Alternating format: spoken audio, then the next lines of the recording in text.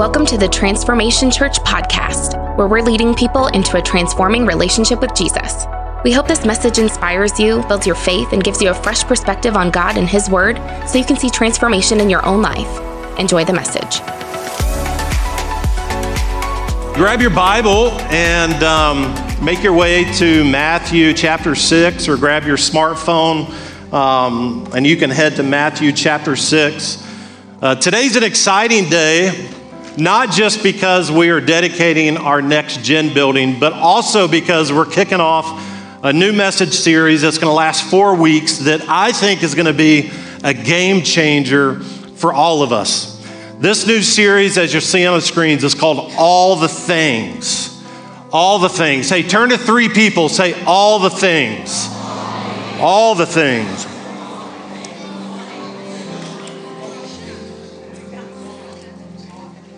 You know, we all have things that we're hoping for in this next year, don't we? I don't know about you, for some of us, like it's better health, and that's one of the things on my journey that I'm wanting to do. I mean, this morning I was trying to do that, ate a carrot, choked on a carrot. The thought crossed my mind, you know, a donut would be a lot safer. I was asked a couple weeks ago, Ryan, what's your favorite exercise? What's your favorite exercise to do? And I paused for a second. I was like, chewing. Chewing is my favorite exercise. We've all got things that we're hoping for in this next year. Some of you might be a nicer house. Some of you might be a car that actually runs and is reliable. Some of you, it's more financially related. It's that promotion that you've been hoping and believing for. For some of you, like you're wanting this to be your year. You find your significant other. You get married. We all have things. We all have them. And the beauty of a new year is that it comes with a motivation to hit the reset button in hopes of us this year finally getting those things that we hope for. But what if I told you this? That you and I, we can hit the reset button all we want. But if we don't get this one thing right, then you and I are going to continue experiencing disappointment and missed opportunities year after year. What's that one thing? Well, that's what I want to talk to you about today. Today I've entitled the message, The Secret Sauce of Life. The secret sauce of life. Hey, let's prepare our heart. Let's say this prayer together. Father, as I open your word today, speak to me. May I have ears to hear, a heart to receive, and the courage to respond. In Jesus' name, amen. Amen. Well, how many know that the right thing done the wrong way will produce wrong results? The right thing done the wrong way will produce the wrong results. I remember back when Andrew and I first got married, and not first got married, like we've been married multiple times. When we got married, we were in school, so we finished our year out of college, and then we moved to Florida, and we ended up being able to move into our first home, and for her, she was so excited in that first home to be able to decorate it like it's our first Christmas in our own home, and so she's spending the day kind of putting the Christmas decorations up, and she gets the tree out. And I don't know about your house, like we do the fake tree. I talked her into a real tree like 5 years ago, and then the tree had spiders all in it. And it was like, had webs all in the living room. And so now it's always going to be a fake tree. But she was putting the tree together, and I don't remember where I was, but I just wasn't there.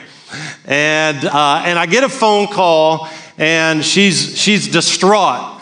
And she's so frustrated because she can't get the tree to look right. And she had been spending hours decorating and trying to get it. She said, I've been like, all the branches, I've been like trying to manipulate the branches and fold them so it'd look right. It just don't look right. And so I came home and I remember walking into the living room, and that was the first room that you walked into from the front door. And there's the tree, and I take a look at the tree, and she was right. It did look a little weird. It kind of like was kind of wide at the top, and then it started kind of coming tighter, more narrow towards the middle, and then it started to move its way out on the bottom. And she'd said she'd been like pulling stuff, trying to get it to work, and I just remember looking at it and just pausing for a second, the gears in my mind going, and then it dawned on me. Like, I think I know what's wrong with this tree. And so I stepped forward to the tree, and I reached my hand in the middle of this fake tree, and I lifted up the top half out of the bottom half of the tree, and I turned it upside down and put it back in, and I backed away, and I was like, fixed. And she was so embarrassed, but when you think of that story, I just can't help but to think about like the right thing, wanting to decorate the house for the first time, like our own home, the right thing, but done the wrong way, right? The tree's put in upside down produces the wrong results. And I was thinking this past week, like how many of us in our life, we're doing the right thing, like we've got this passion and desire to follow God and to go where God wants us to go, but we keep doing it the wrong way, which ends up producing the wrong results. I mean, think about it. Think about how we get frustrated, we get impatient with life, we get frustrated and impatient with God, because no matter what we do, no matter how hard we try, no matter how much effort we put into it, that the things that we desire in life, they always seem to be just out of our reach. Well, guess what? Jesus knew that you and I would struggle with this tension between good intentions of wanting to do the right thing and to follow Him, and the poor results of doing it the wrong way. And so what does Jesus decide to do? He decides to address it. He addresses it in his most famous sermon, the Sermon on the Mount, which, by the way, if you think that I preach for a long time, this sermon was 2 days, folks, like way longer than I preach. But in this sermon, the Sermon on the Mount, which runs Matthew 5, 6, and 7, Jesus shows you and I how to do the right thing, the right way, to produce the right results. In Matthew chapter 6, verse 33, say this out loud with me, it's on the screens. But seek first the kingdom of God and His righteousness, and all these things will be added to you. Seek first the kingdom of God and His righteousness, and all of these things will be added to you. I don't know about what you think from that, but man, I get this backwards a lot in life. Don't you? Backwards in that we seek after all the things in our life, and then we get frustrated with God when we end up on the merry-go-round of life. What's the merry-go-round of life? It's like all the ups and downs, like the horse does on the merry-go-round. It's like up and down, up and down, up and down, and then we end up right back where we started. And it feels like we keep going in circles in our life. And why does it feel that way? It feels that way because Jesus says we're doing it wrong. We've got the the right desire, we're doing the right thing, but we're doing it the wrong way, which is producing the wrong results. And he unpacks this wrong way 2 verses prior to that. In verse 31 and 32, he says this, "Therefore, don't be anxious, saying, what shall we eat, or what shall we drink, or what shall we wear? For the Gentiles," speaking of unbelievers, he's speaking here when he says Gentiles, of the people that aren't following God. He says they seek after all these things. Like their life is so laser focused on seeking after the car and the house and the promotion and the spouse and all of these things. He says this, "And your heavenly Father, he knows that you need them all." And what's Jesus trying to show us here? I think he's trying to show us that we're doing life wrong. That the transformed life isn't about this long list of things that we seek after, and then God ends up being one of those things, right? But instead, he's saying, as a follower of Christ, and there's that separation. He's talking about the Gentiles. Those are people that don't follow God.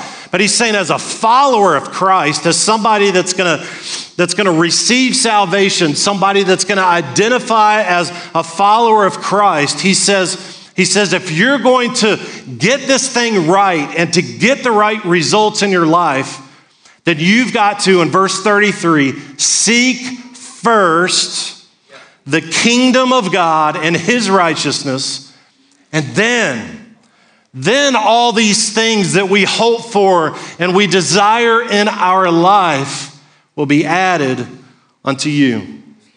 I find it interesting when he says seek first that he doesn't say seek only, right?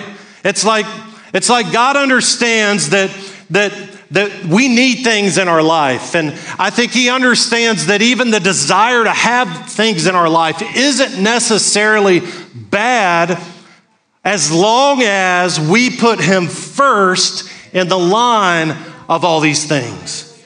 And if you think about your life and you think about if you look in the rear view mirror, and if you're anything like me, you got a ton of regrets, a ton of mistakes. Thank God for his forgiveness and his mercy. But the reality is the reason why we have so much of that in our rear view mirror is because we've decided to seek things first, right? And to put God as just kind of one of the things that we seek in our life. And I like to kind of say it like this, that God wants to be our first thought, not our afterthought. That if we want God's best in 2023, if we want 2023 to look any different than 2022, then God has to become a first thought. When we wake up in the morning, it's not about all the things that we're looking forward to for the day or the week or whatever. It is seek God first.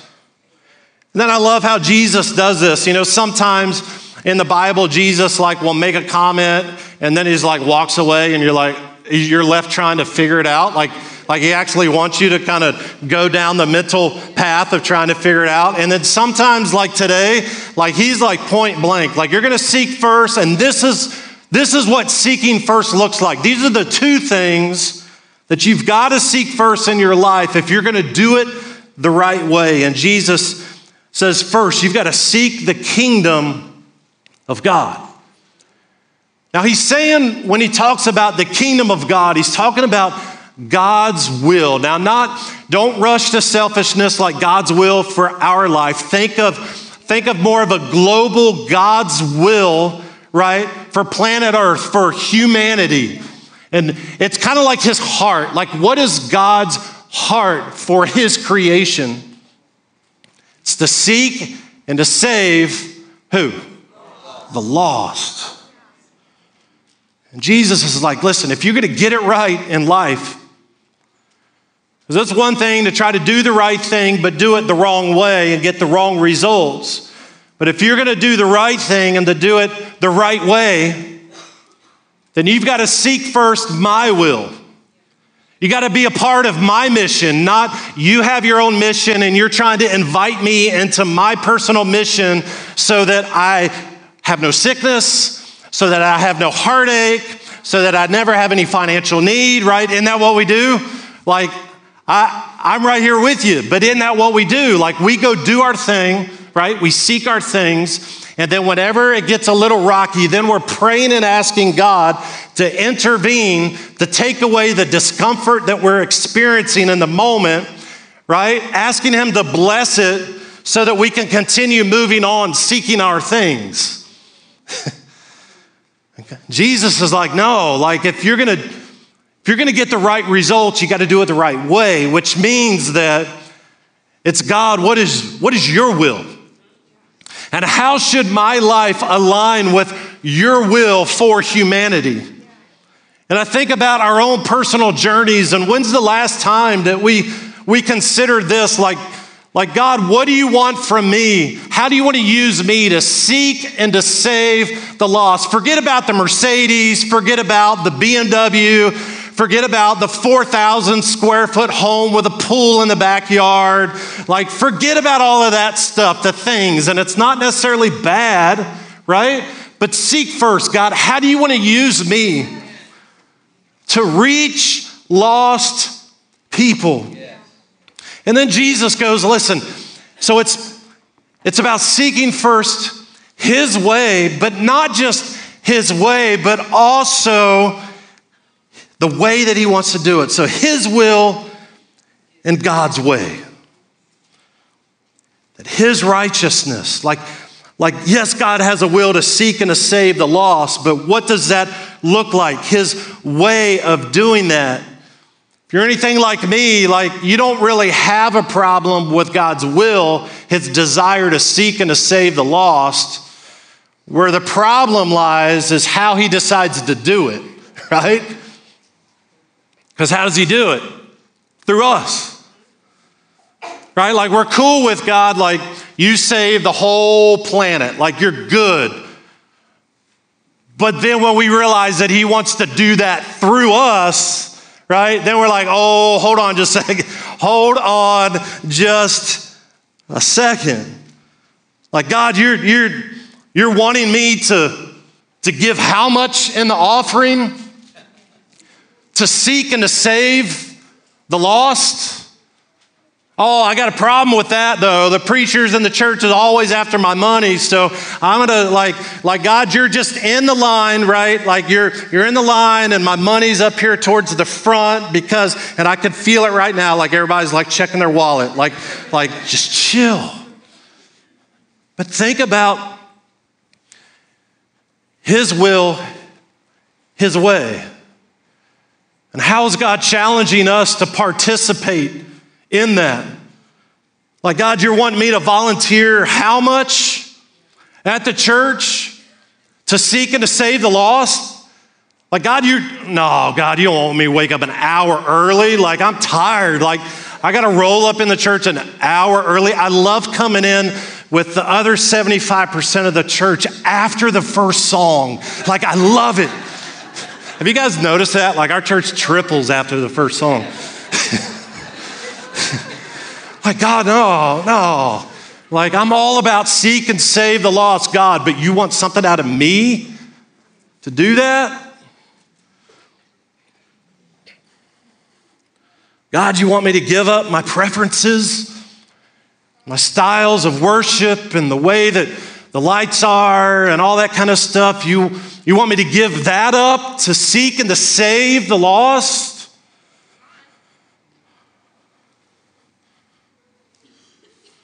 God, you want me to develop a relationship, like actually talk to my neighbors? No, I'm all about seek and save the lost. God, you save everybody. Like, go ahead, save. I'm in the front row champion and seek and save, seek and save, seek and save, seek and save. Oh, but I got to talk to somebody. I got to pull out an invite card, right? I got to tip the waiter like really good so I can leave a church invite card. Like, oh man, And Jesus is like, yeah.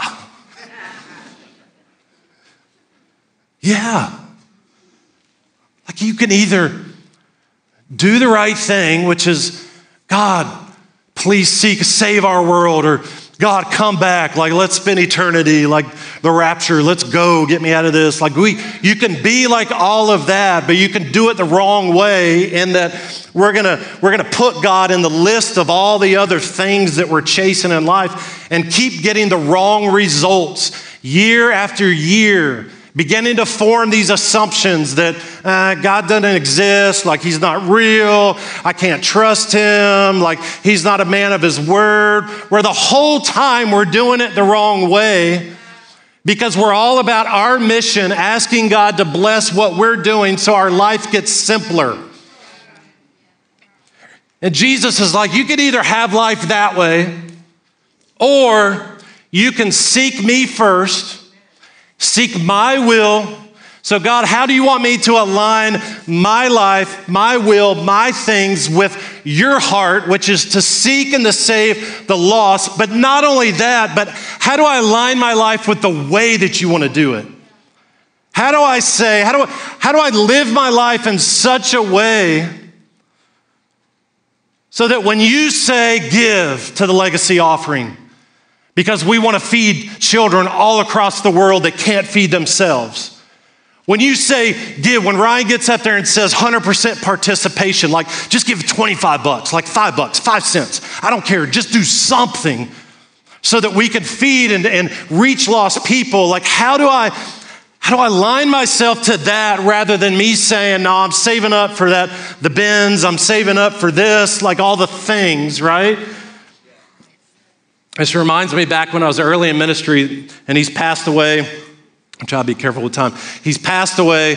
Love this guy's name is Jim Durden.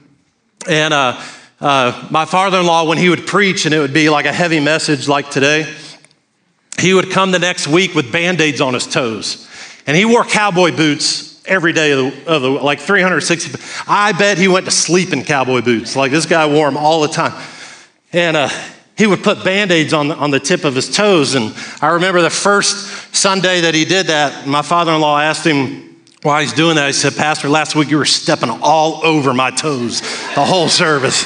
And they're just sore. And this is probably one of the, if Jim was here, he'd probably be wearing Band-Aids next week. But I think it's a challenge for all of us. Are we going to get stuck on the merry-go-round of life with the right motives?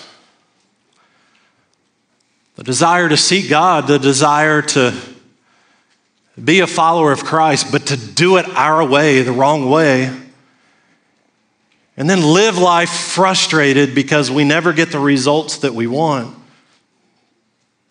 Or what if we decided in 2023 that I'm going to do it different than I've been doing it? Like I've given plenty of years to trying to do it my way with the wrong results, that maybe at some point I should try to trust God and trust his word and place my will and my way in his hands and to move that into the front of the line of all the things that we chase in life and watch him produce the right results. Do you know why he produces the right results when we are obedient in doing his will, his way? The easiest way that I can explain it is he steps into that moment and he says, I got you. I got you. Have you ever had somebody do that? You're going through a difficult time, or maybe it's sports, or like for me, I was an athlete, so I'd make a mistake, mess something up, and somebody come up to me, he's like, we got you.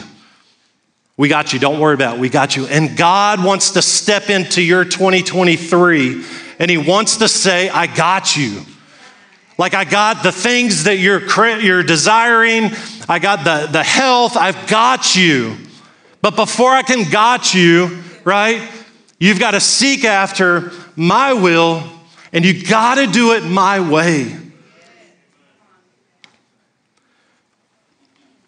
I want to close with this story, and our worship team is going to transition, and Andrea is going to join me up here on the platform because I want to share with you the story the Seek First story behind the Next Gen dedication. You see, when Andrea and I got here in September of 2020, come on, you don't have to. When we got here in September of 2020, we inherited an amazing church, but a campus that had a lot of problems, a lot of things that needed to be repaired. And I'm kind of giving you the backstory leading up to this Next Gen story. So bad that we're in September, in November was a 5 Sunday month. Half of our congregation was still worshiping online, and 4 out of the 5 Sundays, the live stream wasn't working. I mean, we had lights going out. We had issues with sound system. We had a whole lot going on. And I remember meeting with the deacons, and we came up with a plan to be aggressive, to move towards God's heart, which is to reach lost people. And so we kind of came up with a plan that we presented to the membership in that February of 2021 to do an upgrade, kind of an overhaul of all the technology and stuff that we had in here. And this was not an easy decision because of the great leadership and the generosity of our congregation in the years prior. We were inheriting a debt-free building. And here I am having to present, after being your pastor for 4 months, having to present an $800,000 project that we would have to take a loan out for in order to do. And I remember just the stress leading up to that moment. And I remember us taking the vote and just tears in my eyes as the 82 members that were present, just as the responses started coming in. And 80 out of 82 people voted in favor of, yes, we're debt-free, but yes, we want to be a people after God's will, that we want to seek and to save the lost. And so that if that means that we've got to do something a little uncomfortable, we're going to do it. And so, Pastor, we are all in. And I still got that little piece of paper on my desk that says 80 out of 82 people, as a reminder of how amazing God is and how generous our congregation is to want to follow God even in times of uncomfortableness. And I remember 7 weeks later, after that vote on Easter Sunday, I got a handwritten letter in the offering of all places, right? An anonymous handwritten letter in the offering that began it was a page and a half long. That basically, it said it, but in summary, said, if you move forward with this project, we're leaving the church and we're taking a lot of people with us. And I remember going to the deacons in that moment, and I brought the letter in, and they looked, and they didn't even want to read it. They're like, Pastor, you just need to throw that in the trash. God has spoken, and we're moving forward. And boy, has God moved forward.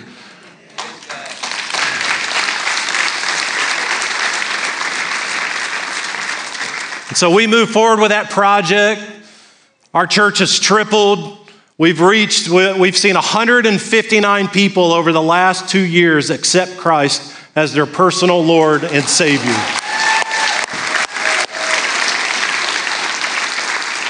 So that's the backstory to the Next Gen dedication. So we began into that project, and then we take our team and some volunteers to a conference in Alabama, and that's the part that I want you to share. So we went to Birmingham, Alabama, to Highlands Church. It's called Grow Conference, and which is Chris Hodges is the pastor of the church, and Pastor Terrell had taken us there before, and it's just such a wonderful experience and moment to bring your team. But the greatest part about the entire couple days is they have an early morning prayer service. And so we took the team to the early morning prayer service. It's 1 hour.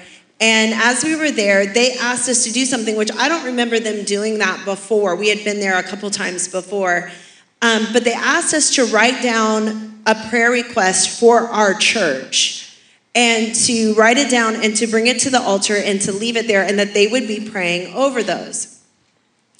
And so I wrote down a request, and just the pressure of what had transpired over a few months, I asked the Lord to pay off the debt of the $800,000.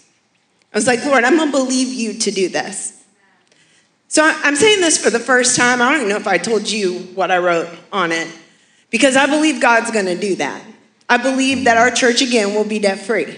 Yep. But as I left it there and I was walking back, the Holy Spirit spoke to me. And you've got to know that when he speaks to me, he gets upset sometimes, because when the Lord speaks to me, I don't share a lot. He's like, can you share with me at least that the Lord is speaking to you? I'm like, maybe. But the Holy Spirit spoke to me, and he said, tell Ryan to get ready, to start to dream again. He said, I am bringing people to fund and finance the dreams of the church. And he said this to me, and I remember this. He said, they won't even attend your church. And I told Ryan, I said, I'm telling you, the Holy Spirit spoke this to me, and I believe it's true, that God is bringing by people that will attend our church, but people that don't even attend our church, to fund the dreams and the vision that God has for this church. I said, so you have to be ready. When they come, you better be ready to tell them this is what it's going for. This is the next place. This is the next thing. And so that happened in the end of July. Don't give it. Yeah. So I'm going to interrupt because I want to make sure that she doesn't pass this part. So in all transparency, I'd love to be able to say that as a man, as a pastor, that I get it right all the time, that I received that and thought, championing faith, God's going to do it, I built my list, all that kind of stuff, but that would be a lie. Because the truth is that I heard what she said, but I struggled to see it with my own eyes. Because what I saw was $800,000 of debt. There is no way that I could stand in front of our congregation and to ask for more money. We're not about to ask for money. Chill out. Everybody chill out. This is not a setup. Although we are doing offering, but we're not doing a setup. But there was no way that I could stand in front of the church and ask for more money, right, to pursue God's dream on the other side of the building, to reach kids and teens before we have to rescue them. There's no way. And I remember as part of the months went by, and I did nothing with that, folks. Like, your pastor is so spiritually mature, he did nothing with that. And I remember getting a couple reaching out to us out of the blue, and we were in Destin or for volleyball or something like that. We were driving to Jeremiah's basketball game. And so the reach out was, hey, somebody wants to give towards a project. Do you have any projects in mind? And I'm telling you what, the conviction of the Holy Spirit hit me, because I had dismissed that because I couldn't see it with my own eyes. And I spent, a couple hours in Panama City. I pulled open my laptop and I'm building this kind of list of things. And, we have no idea how much is wanting to be given or anything. We're just, I'm kind of building that and kind of fast forward through, some of that over about a month or so. And this person says that, they want, and the they is somebody that doesn't attend our church. They want to give. And so I remember they were asking if we could meet before the Sunday service. And so I said, sure. And so we met before the Sunday service, and they came in. And I remember this like it was yesterday, because it was such a growth moment for me. I remember him reaching in his pocket and pulling out, and I had developed this sheet. $65,000 was the goal for the kids side, and I broke it down into two phases. The first one was 20, the second one was 45. And I remember him pulling out the check, And he said, this person is wanting to make a donation towards that project, and here's $20,000 that they're wanting to give. And I was like excited and ecstatic, and like 20,000, like maybe that's loose cash for you, but 20,000 it does not come easy. And I was all excited, and then it happened.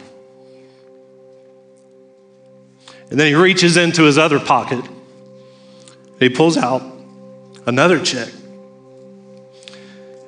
And he says, this is from their business, and it's a check for $45,000.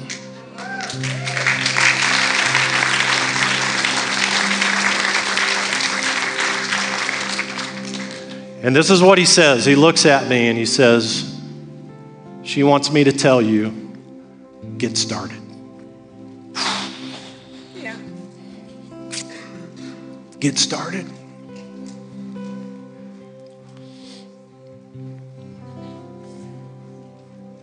And friend, we've been able to do a lot of amazing things on that side of the building. Debt-free, paying cash, because one person said, your will, your way, your results. Friend, what would it look like? What would it look like in our homes? What would it look like in our church? In our city? If a group of people were so passionate about God and His will to seek and to save the lost in His way, not about us and not about how it inconveniences us, but His way. What might God do with that? I learned a huge lesson that day. I learned to not trust what I could see with human eyes. And I learned that in an instant, God can turn something around. Friend, I don't know. I don't know what you came in carrying. I don't know the heaviness in your heart. I don't know the things that you've been praying for year and year and year and year. But I do know this. The right thing, done the right way, will produce the right results. Seek His will and do it His way, and watch Him add all the things. Thanks for listening. If you enjoyed today's message, be sure to share it with your friends and tag us at TransformTLH. Thanks again for listening, and we look forward to seeing your face in the place someday. Have a great week.